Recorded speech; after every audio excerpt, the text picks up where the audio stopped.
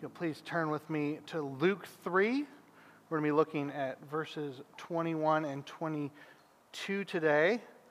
So starting with Advent, we've kind of been going through the first part of Luke, seeing the announcement of the one who comes before Jesus, John, and then looking at Jesus, prediction of his birth, then his actual birth, and then last week we looked at his childhood, or the one story we have from it, and today we're going to do our last one before we start Acts, and we're going to look at Jesus' baptism. Then next week we're going to start looking through Acts, which is really just part 2 of Luke.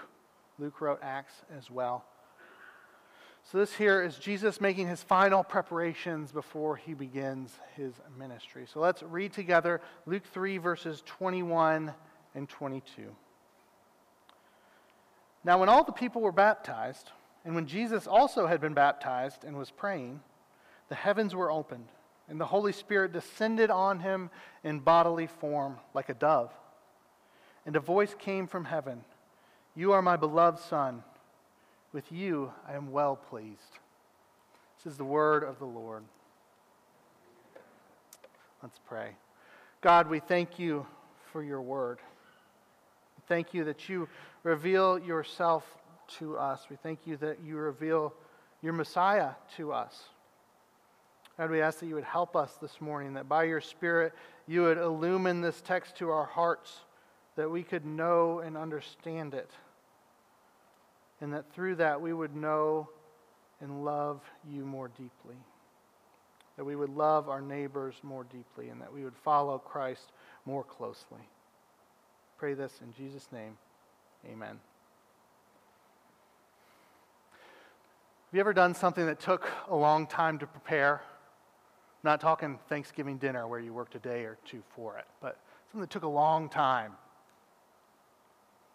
Years even. And then it can't happen without some sort of external confirmation. Like the doctors in our congregation, right? They don't wake up one day and say, well, I'm going to be a doctor, and then start practicing medicine out of their garage. It doesn't happen. It's not allowed.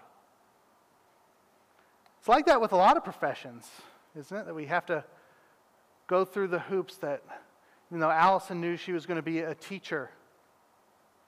She wasn't a teacher until she graduated, until she passed the exams and got her certificate in a job, this external confirmation of it. Dan and I didn't just decide we want to be pastors and then start preaching the next week. We feel this sense of call, and that's where God's leading us. We need this external confirmation from his church and his people as well. Then ultimately we're ordained. We're set apart for this ministry. What we see in our passage today is Jesus' final preparation before he begins his ministry. He doesn't just start it. He doesn't just pop up out of nowhere. But he comes to be baptized. And he receives confirmation of who he truly is. And with that, what he's called to do. He's fully grown now, and he's heard glimpses of this his whole life. We get those stories in the beginning of Luke. And as we saw last week, even he knew it. When he was 12, he says, "Did you not know that I must be in my Father's house?" But today, we get confirmation of who Jesus is from God's own perspective, from the Father himself. And Jesus isn't merely credentialed to begin his ministry here. He isn't just bolstered and renewed in confidence that he can go forward, but he's actually anointed and empowered by the Holy Spirit to go forward and to do what he's been preparing his whole life to do. And the way this works isn't only what we see in Jesus. It's also analogous to how we go about our ministry. Because Jesus was made like us to save us. He doesn't leave us there, but he also, praise the Lord, takes us and makes us more like him. And we'll see that. Our passage begins here with John's baptism. It's one that's described earlier if you go back in the chapter, and I hope you go back and reread the first part of chapter 3, the first 20 verses. And it's described as a baptism of repentance for the forgiveness of sins. We know that's not all. John's ministry is also one of preparation. We saw that in our call to worship, that he's preparing the way of the Lord, making straight his paths. He's preparing for the Christ, for the Messiah. And some of his followers even think that might be him. When they come to him, he says, "No, one's mightier than I is coming. I'm not worthy to touch his sandal. I baptize with water, but he will baptize with the Holy Spirit and with fire." So verse 21 begins, "Now when all the people were baptized, and when Jesus also had been baptized." I have to ask, well, why would Jesus be baptized? If this is for repentance and the forgiveness of sins, did he need to repent and be forgiven of sins? No. He never sinned. He didn't need forgiveness. If he did, he couldn't save us. And if he did, then God's word is not true. If you read through the New Testament, you can't come away from it seeing Jesus as a sinner. It's very explicit just reading through the New Testament. Author of Hebrews mentions it. Paul mentions it. John mentions it. Peter mentions it. Just over and over and over again. Last week I emphasized that Jesus had to be fully human to take our place. Right now I want to emphasize that he had to be without sin, or we are without hope. For many of us, this just makes sense. We know this, it's been ingrained in us, but maybe not. While we were in Mobile for Christmas, we had to get one of our flights rescheduled. We didn't want a 4-hour layover with a 5-month-old, so we got it shortened to 1 hour. And I was talking to the Delta agent on the phone, and small talk while she's getting the stuff fixed up. And I told her that I was preaching Jesus as a kid, last week.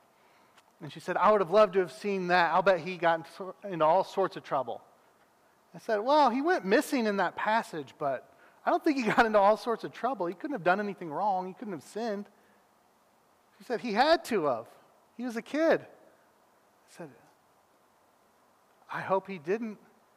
If he did, he can't save us. If he did, he can't take our place on the cross. If he did, he's dying for his own sin and not ours, and we are without hope." He had to be without sin. And praise God that he was and is. Why then was Jesus baptized? Matthew actually gives us a reason. It says that John would have prevented him, saying, "I need to be baptized by you, and you want me to baptize you?" Jesus answers him, "Let it be so now, for thus it is fitting for us to fulfill all righteousness." Then John consents. So you even have John being like, "You shouldn't be baptized. You should baptize me." But it's not quite time for Jesus' ministry. And so we see, let it be so now. The time has not yet come. It's about to. We're right on the verge, but it hasn't come yet. And as always, he submits to the Father. He recognizes John's role as a prophet, one to whom the word of the Lord has come. And he submits to it. By accepting John's baptism, one of the things he's doing is he's endorsing John's ministry. And he's endorsing his message. A message that he himself will pick up and take further and ultimately fulfill. What was John's message? It's repent, for the kingdom of heaven is at hand. And he goes around preaching good news to the people. That's what we have as John's message. What is Jesus' message? It says, "I must preach the good news of the kingdom of God." He says, "I have come not to call the righteous, but sinners to repentance." He says twice in 3 verses at one point, "Unless you repent, you all likewise will perish." It's the same message of repentance and the kingdom of God. Yet now in Christ, the kingdom of God has been inaugurated.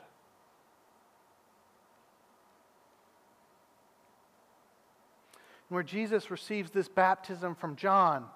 After his resurrection, he institutes a different baptism in the Great Commission, the baptism that we practice in the church today, one that is not less, but is more than John's baptism.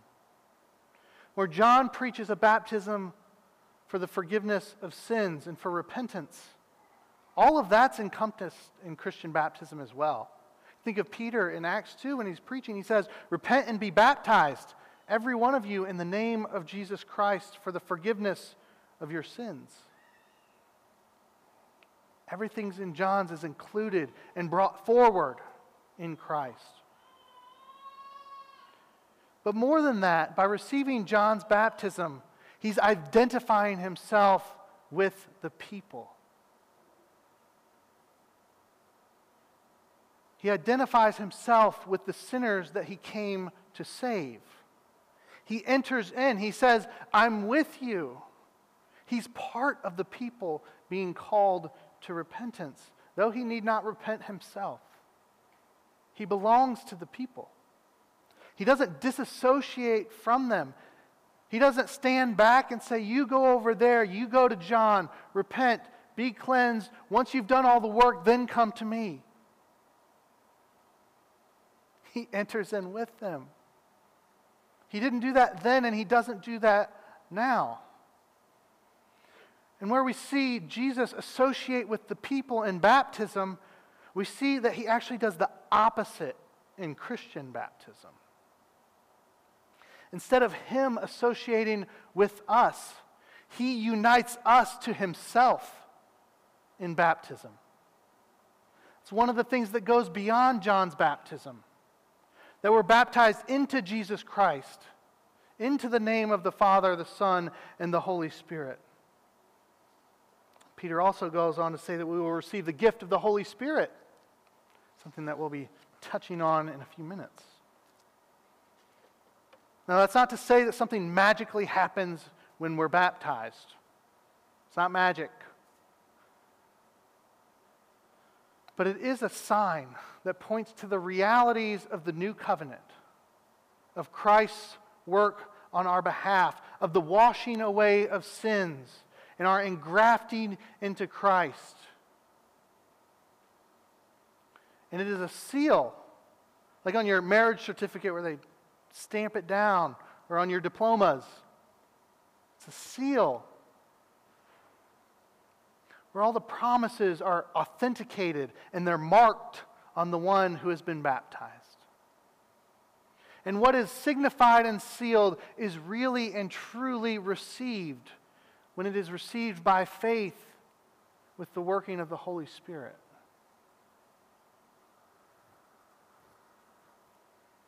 Now, Luke doesn't really tell us much about Jesus' baptism, just that it happened. In our passage, John's not even mentioned. Baptism isn't talked about other than it's something that happened. It's more of setting the scene for what's coming at the end of 21 and 22.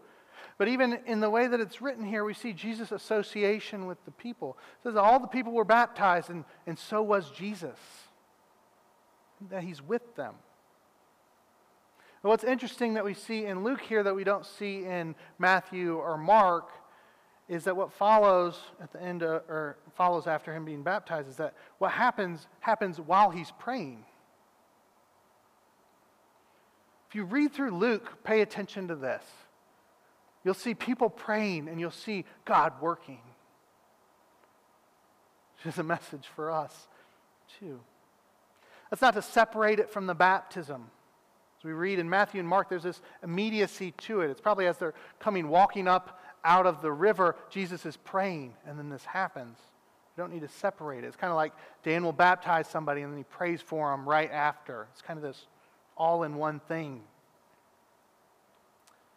But Jesus has been baptized. Now the stage is set. So what happens now? As the heavens were opened, and the Holy Spirit descended on him in bodily form like a dove. And a voice came from heaven, "You are my beloved Son. With you I am well pleased."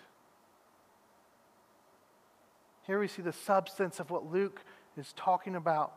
It's this revealing It's showing to us what is reality.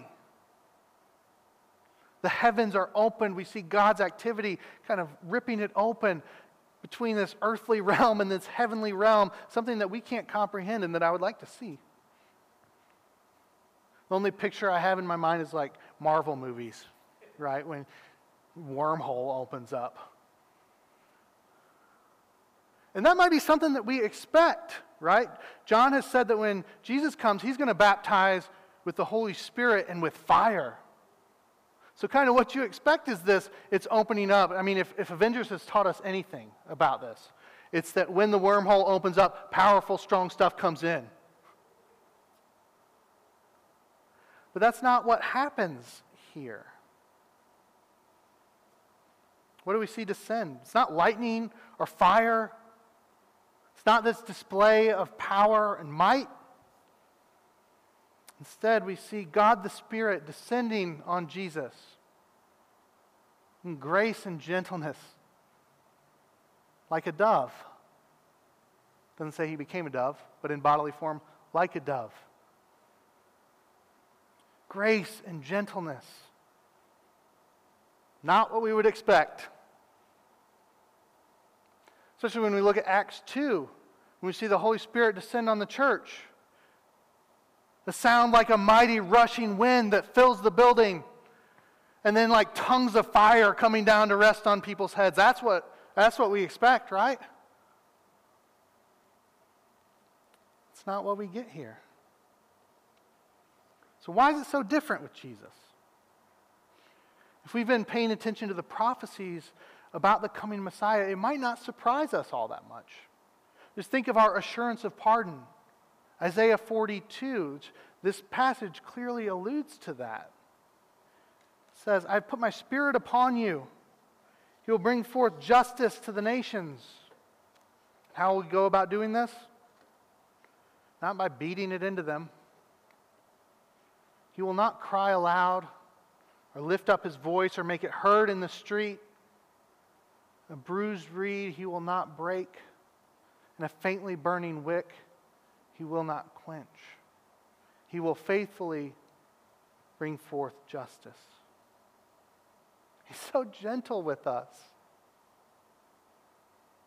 A bruised reed he won't break. A faintly burning wick he will not quench. Sometimes we expect the opposite. Expect him to just lay it down. But it's not who he is. It's not how he came. Dane Ortland wrote a book. He's a fellow PCA pastor and wrote a book this last year called Gentle and Lowly, The Heart of Christ for Sinners and Sufferers. His title and thesis are taken from Matthew 11, which is a passage that many of us know well. It says, come to me, all who labor and are heavy laden, and I will give you rest. Take my yoke upon you and learn from me, for I am gentle and lowly in heart. And you will find rest for your souls, for my yoke is easy and my burden is light. He points out that this is the only descriptor that Jesus uses of who he is in heart, gentle and lowly. It's not to say in heart as in the seat of the emotions. This is how I feel about myself. This isn't some Gnosticism where who we are, who we feel ourselves to be in our heart is who we truly are, despite what we see on the outside. But in the Bible, the heart is the seat of the will. It's the seat of emotion as well, but it's the core of a person as it's enacted out in the world. It's who he truly is. He's gentle and lowly. He's kind to us. He doesn't break us when we've been bruised. He doesn't quench us when we're flickering. Instead, he cares for us. He heals us. He restores us. He doesn't do it from a distance.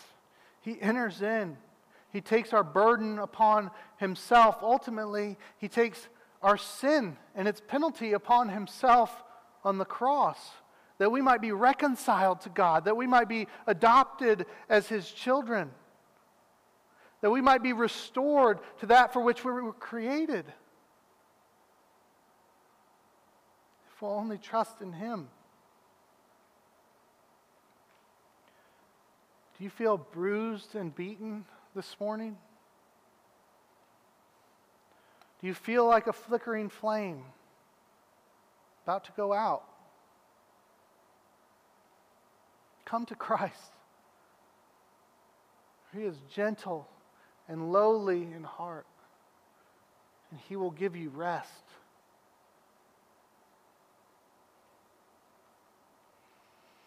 What we see in the Spirit's descension on Christ is his anointing, that he is the anointed one. This is the language. Messiah is anointed from Hebrew. Christ is not Jesus' last name. It's anointed from the Greek. He is the anointed one. He is the Messiah, the Christ. He's the coming one to whom John was pointing. The one who brings the greater baptism. The one who will baptize with the Holy Spirit and with fire. The one who, as he begins his ministry in the next chapter, quotes Isaiah 61, says, "The Spirit of the Lord is upon me because he has anointed me to proclaim good news to the poor. He has sent me to proclaim liberty to the captives and recovering of sight to the blind, to set at liberty those who are oppressed."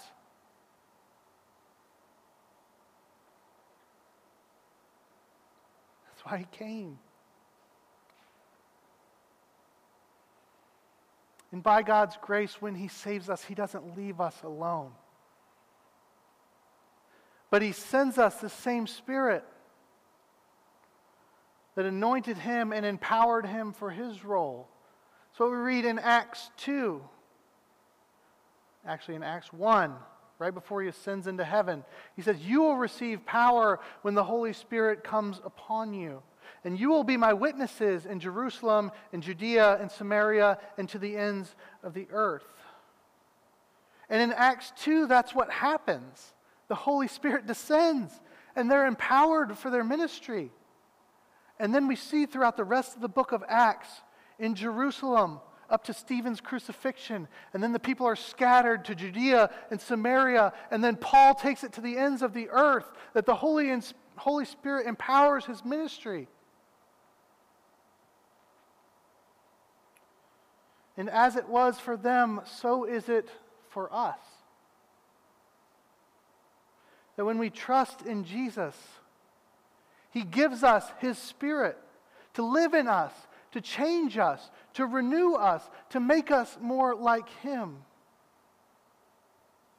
to empower us to live to righteousness and to die to sin. The same Spirit who empowered Jesus, who rose Jesus from the dead, now lives in us, that we might live for him.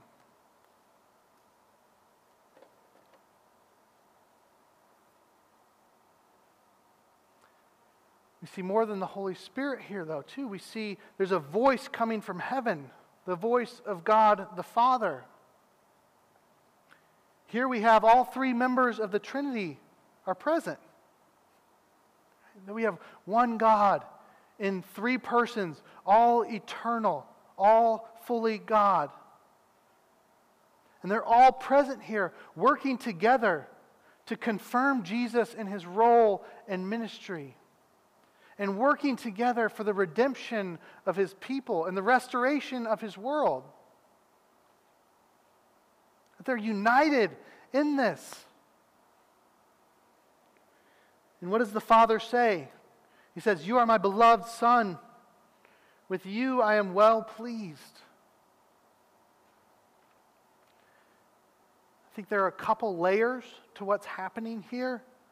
And I think the layers for the original audience are probably flipped from how we would first understand it. That we have different priorities and a different background for how we're looking at this passage. So first, and this would have been the most obvious for the original audience.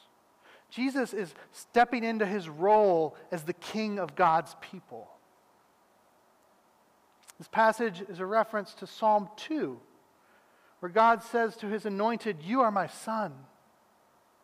In the Old Testament, the king of Israel, of God's people, will be referred to as the Son of God, as he's anointed for this special rule, the special role of protecting and leading God's people. In Psalm 2, the Son is the king. In Luke 1, before we come to this passage, we've already had Gabriel who announces the birth and connects the throne of David to him being the Son of God. There's this connection there that fits with Psalm 2.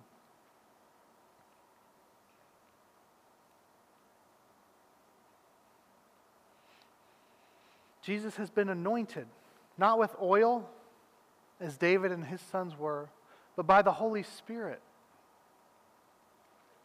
And the second layer then, what deepens the meaning for them, is probably the first one that we jump to.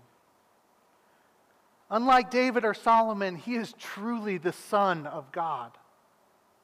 Not by virtue of his anointing, though he is anointed for his role, but because he has been from all eternity. That he is God himself. Where we previously heard from Gabriel, Elizabeth, the host of angels, and Jesus acknowledges it. Now we get God's perspective, where God confirms, "You are my son." Jesus is the Son of God. And as we read that, we can't just move on. Even in our own minds and hearts, we are responding to that in one way or another. And there are two options. Will we join in and confess that Jesus is the Son of God, that Jesus is Lord, that he is our Messiah who came to save us? And will we submit to him? Or will we reject God's evaluation of who Christ is? Will we set ourselves up against God? Don't do that. Trust in Christ as the Son of God. There are no other options. What will you do with Christ?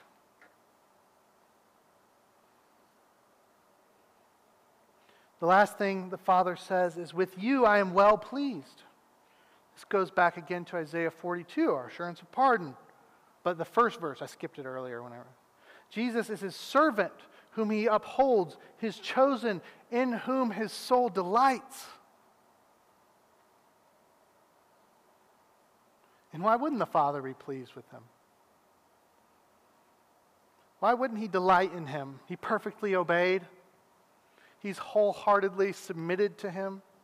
He's loved nothing else above him. Aside from it fulfilling prophecy, it makes sense, doesn't it?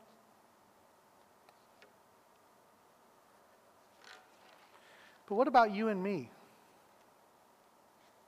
Is that how God looks at us? Some of you may think that's how God looks at you because of what you've done, because of all the good you've done, all the time you've volunteered and given away. But if we're honest, and if we compare ourselves to God's standard instead of to others, we know that it's not true. We know that we defy and disobey God. That's why we have a confession of sin every single week. We can't do good enough to earn God's pleasure. Hebrews tells us that without faith, it's impossible to please God. Others of us are on the other end. And we're confident God is not pleased with us. that we know our sin. We're well aware of it. And we're ashamed. And we feel guilty. We want to hide. We're afraid to go to God until we've cleaned ourselves up. We don't feel that we can. We feel like we need to punish ourselves, that we need to make ourselves feel bad enough, and we can make up for it. Like God is this cosmic disciplinarian who's just waiting to dole out punishment instead of a loving Father. But the truth is much better than that. The truth is that if you have trusted in Christ for your salvation, then He has saved you. That you have been united to Him. That you are in Him. That your sin has been removed. That your guilt is gone. That Christ took that and dealt with it once and for all. And that He has given us His righteousness, His perfect obedience, that we are clothed in that.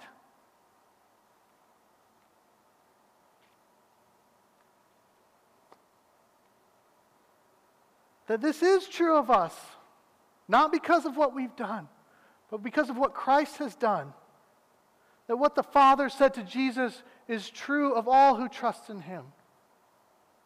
If you have trusted in Christ this morning, and the Father says, "You are my beloved son or daughter. In you I am well pleased." You hear that? You are my beloved son or daughter. With you I am well pleased. What if we actually lived in that truth? What if we actually believed it? We would be secure in Him as our Father, that we would be safe. It's one of the best things about having a little baby. We have a 5-month-old. That it gives this depth to this picture of who God is as Father and how He regards me. She's not old enough to lie and disobey and do all that yet. She does wake me up when I don't want to be woken up, and she likes pooping in diapers right after I change them. But with all the things that can be frustrating, I love her. I delight in her. I light up when I get to see her and she smiles at me. And if me, the sinful, fallen man that I am, can love my daughter like that, can want what's best for her so badly, how much more for our Father in heaven, who is in control and sovereign over all things, who loves us, and who, for the sake of Christ, delights in us and is pleased with us.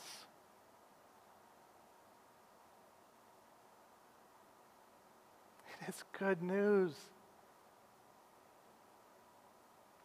If you are in Christ, that is how the Father sees you.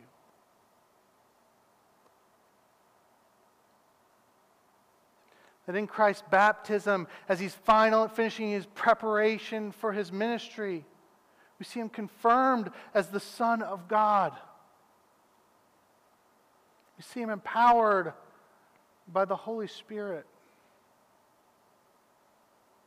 And He doesn't leave us alone. He doesn't pay for our sins and walk away.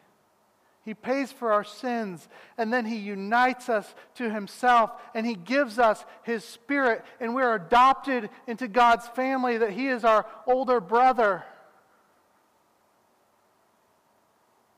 Praise God, that while He was made like us to redeem us, He makes us more and more like Him.